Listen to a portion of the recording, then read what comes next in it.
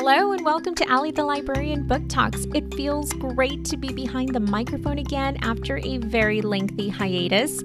I actually enrolled in a principal certification program and I did not anticipate the level of commitment that was required. And I know that sounds silly, but I think that sometimes we convince ourselves that we can handle just anything, but this time I actually had to scale back.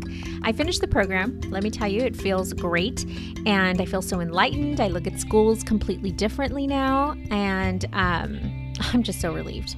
I don't plan on entering administration anytime soon, but I do love that I have options now.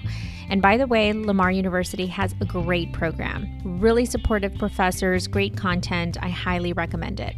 But now that we're back, right, I am so excited to be talking books with you. This is my passion. This is what I love.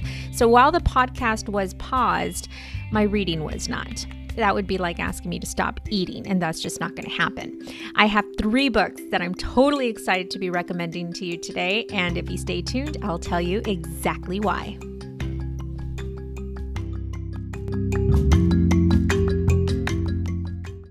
The first book I'm recommending today is A Cuban Girl's Guide to Tea and Tomorrow by Laura Taylor Namey. This book is a Reese Witherspoon's Hello Sunshine Book Club YA pick, and as she usually does, Reese got this one right. A Cuban Girl's Guide to Tea and Tomorrow is about 320 pages, pretty standard, and published in November of 2020, so fairly new. Kirkus Review says that this book is, and I quote, part romance, part foodie heaven, and the warm atmosphere will make readers want to cook and dance and love. And I completely concur. The author, Laura Taylor Namey, also wrote The Library of Lost Things and When We Were Them. And just to tell you a little bit about the book, we follow our main character, Lila Reyes, whose family owns a panaderia. This is a bakery in Miami, Florida, and this girl has big plans for her life. She's about to graduate. She wants to eventually take over the family panaderia because she has some really mad baking skills.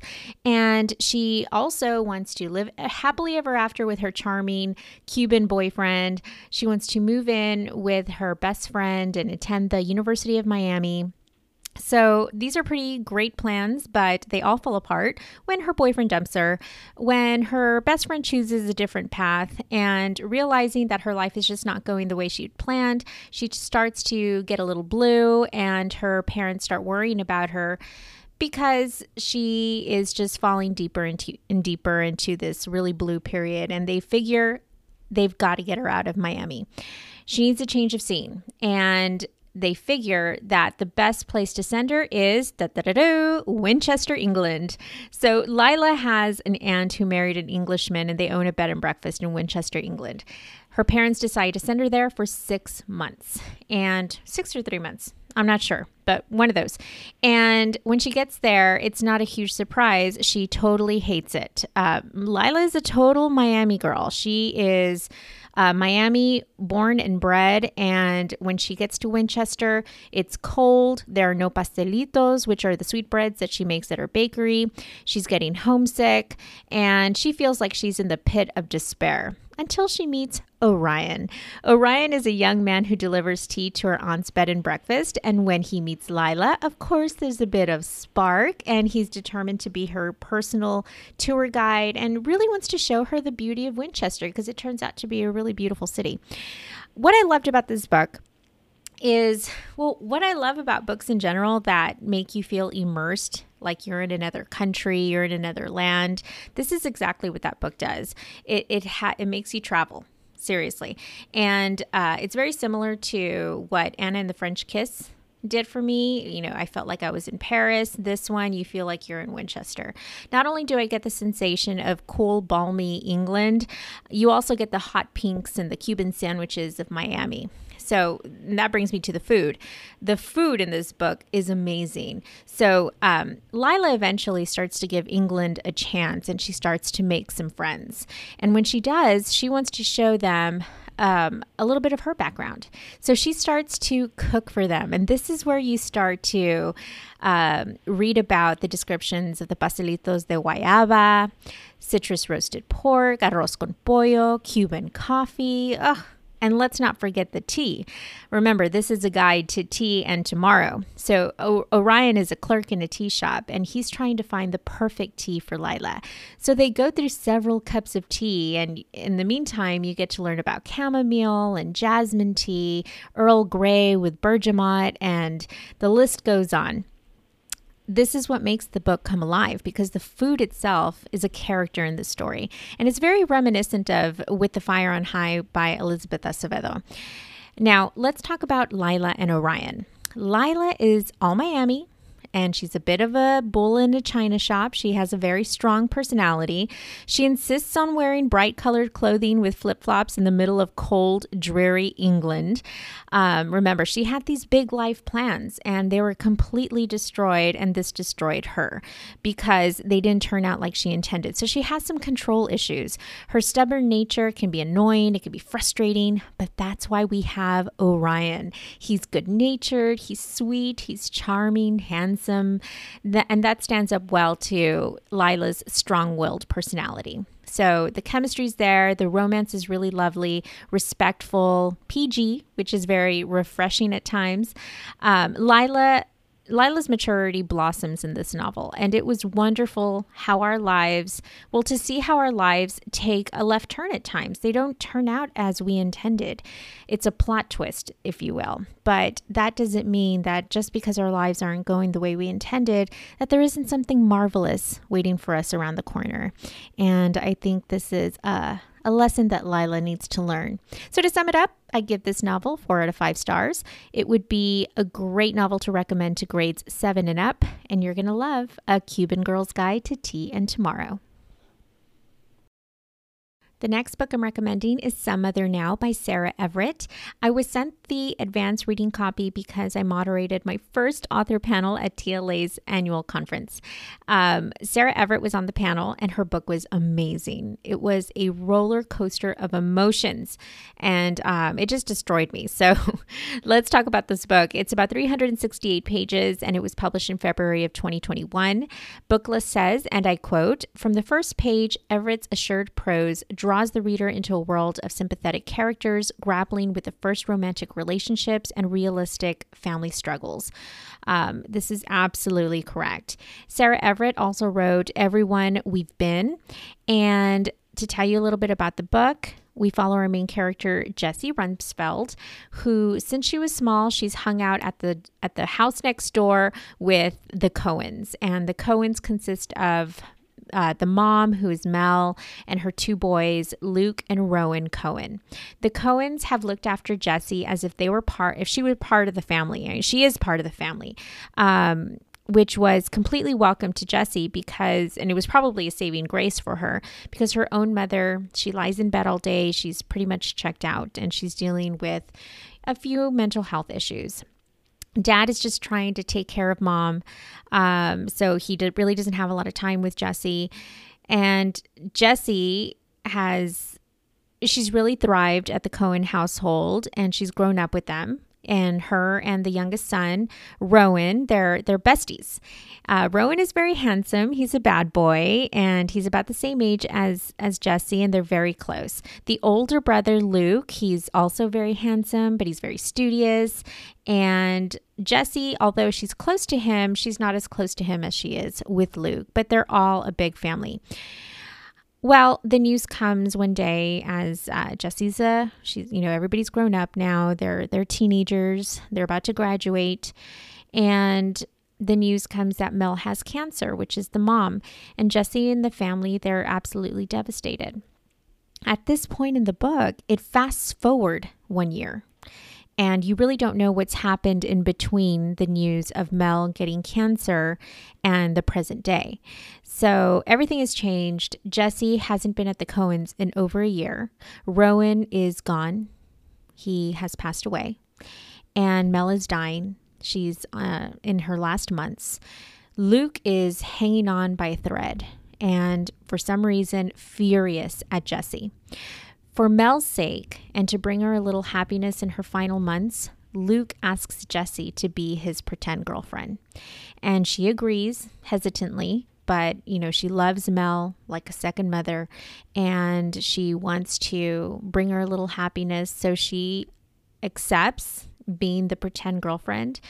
And she does it very cautiously because things between her and Luke are very tense because for some reason he is furious at her. So the big draw here is the fact that we don't know why Rowan has died and why Jesse is suddenly a pariah in the Cohen family all of a sudden.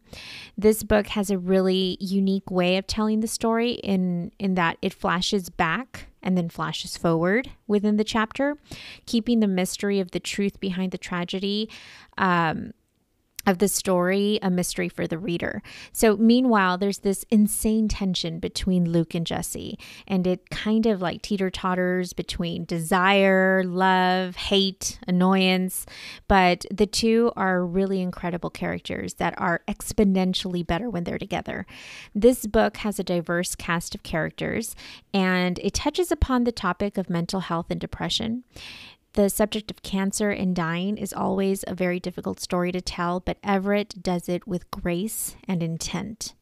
I read this in 3 days, and only because I had kids to feed and a house to clean. Otherwise, I would have read it in one sitting. Let me tell you, I laughed, I cried, and I mean ugly cried, and then I laughed again.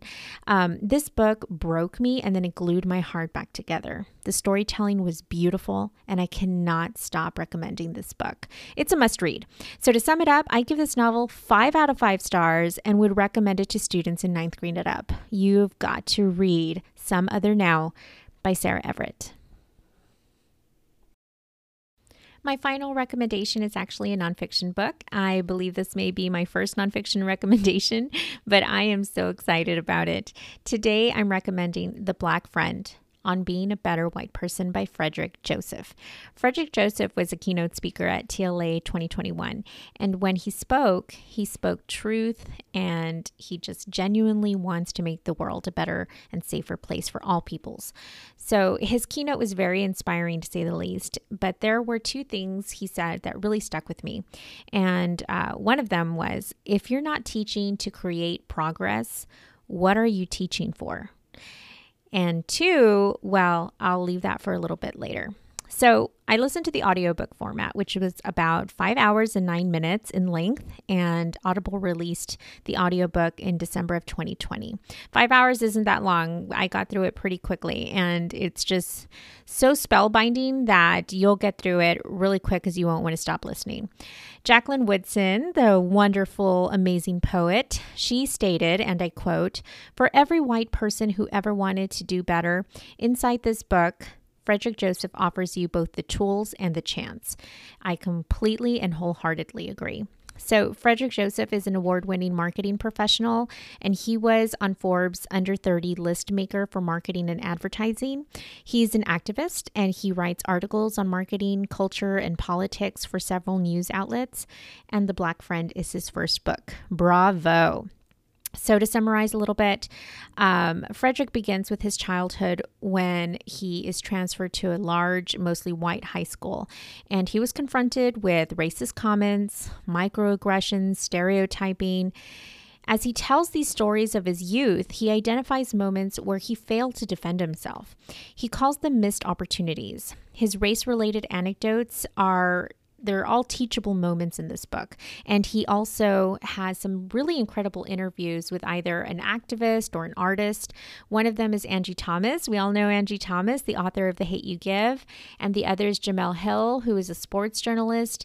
And their conversations include topics in cultural appropriation, the power dynamics, Black culture. Really great conversations, really insightful. And there's some amazing references to pop culture. And he lists a lot of must-watch movies and shows. He lists, must-listen music and must-reads. At the back of the book, I imagine, but it was at the end of this audiobook, there's an encyclopedia of racism, providing details on historical events and terminology you need to know. This was a really deep and insightful book. Some of his anecdotes had me weeping in the car at the blatant racism Joseph had to endure as a young child. His stories were just so personal, and he laid himself bare for the reader in hopes that we would begin our journey of being an anti-racist. So remember I said there were two things that Frederick Joseph said at the TLA keynote. I already told you one, but here's the other. He said, if Black children are old enough to experience racism, then white children are old enough to learn about it.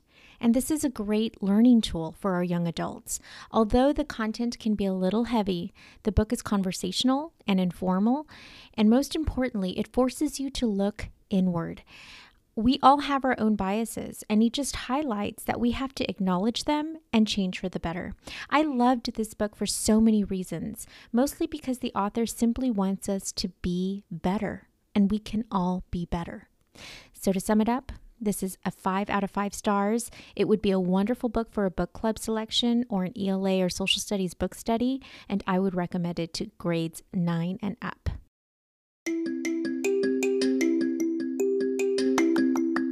I hope you enjoyed this episode of Allie the Librarian Book Talks. Remember to give book talks of your own whenever you can. My next guest is one of my lib besties, Karina Quilantan Garza, or you may know her as Q the Librarian. She is a brilliant girl. Our next guest after that will be the Next Gen Librarian, who is Amanda Hunt. I'm a huge fan of hers. If you don't follow her on TikTok, you should.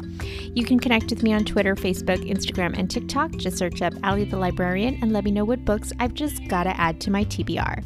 All right, keep reading those books and we'll talk to you next time. Bye.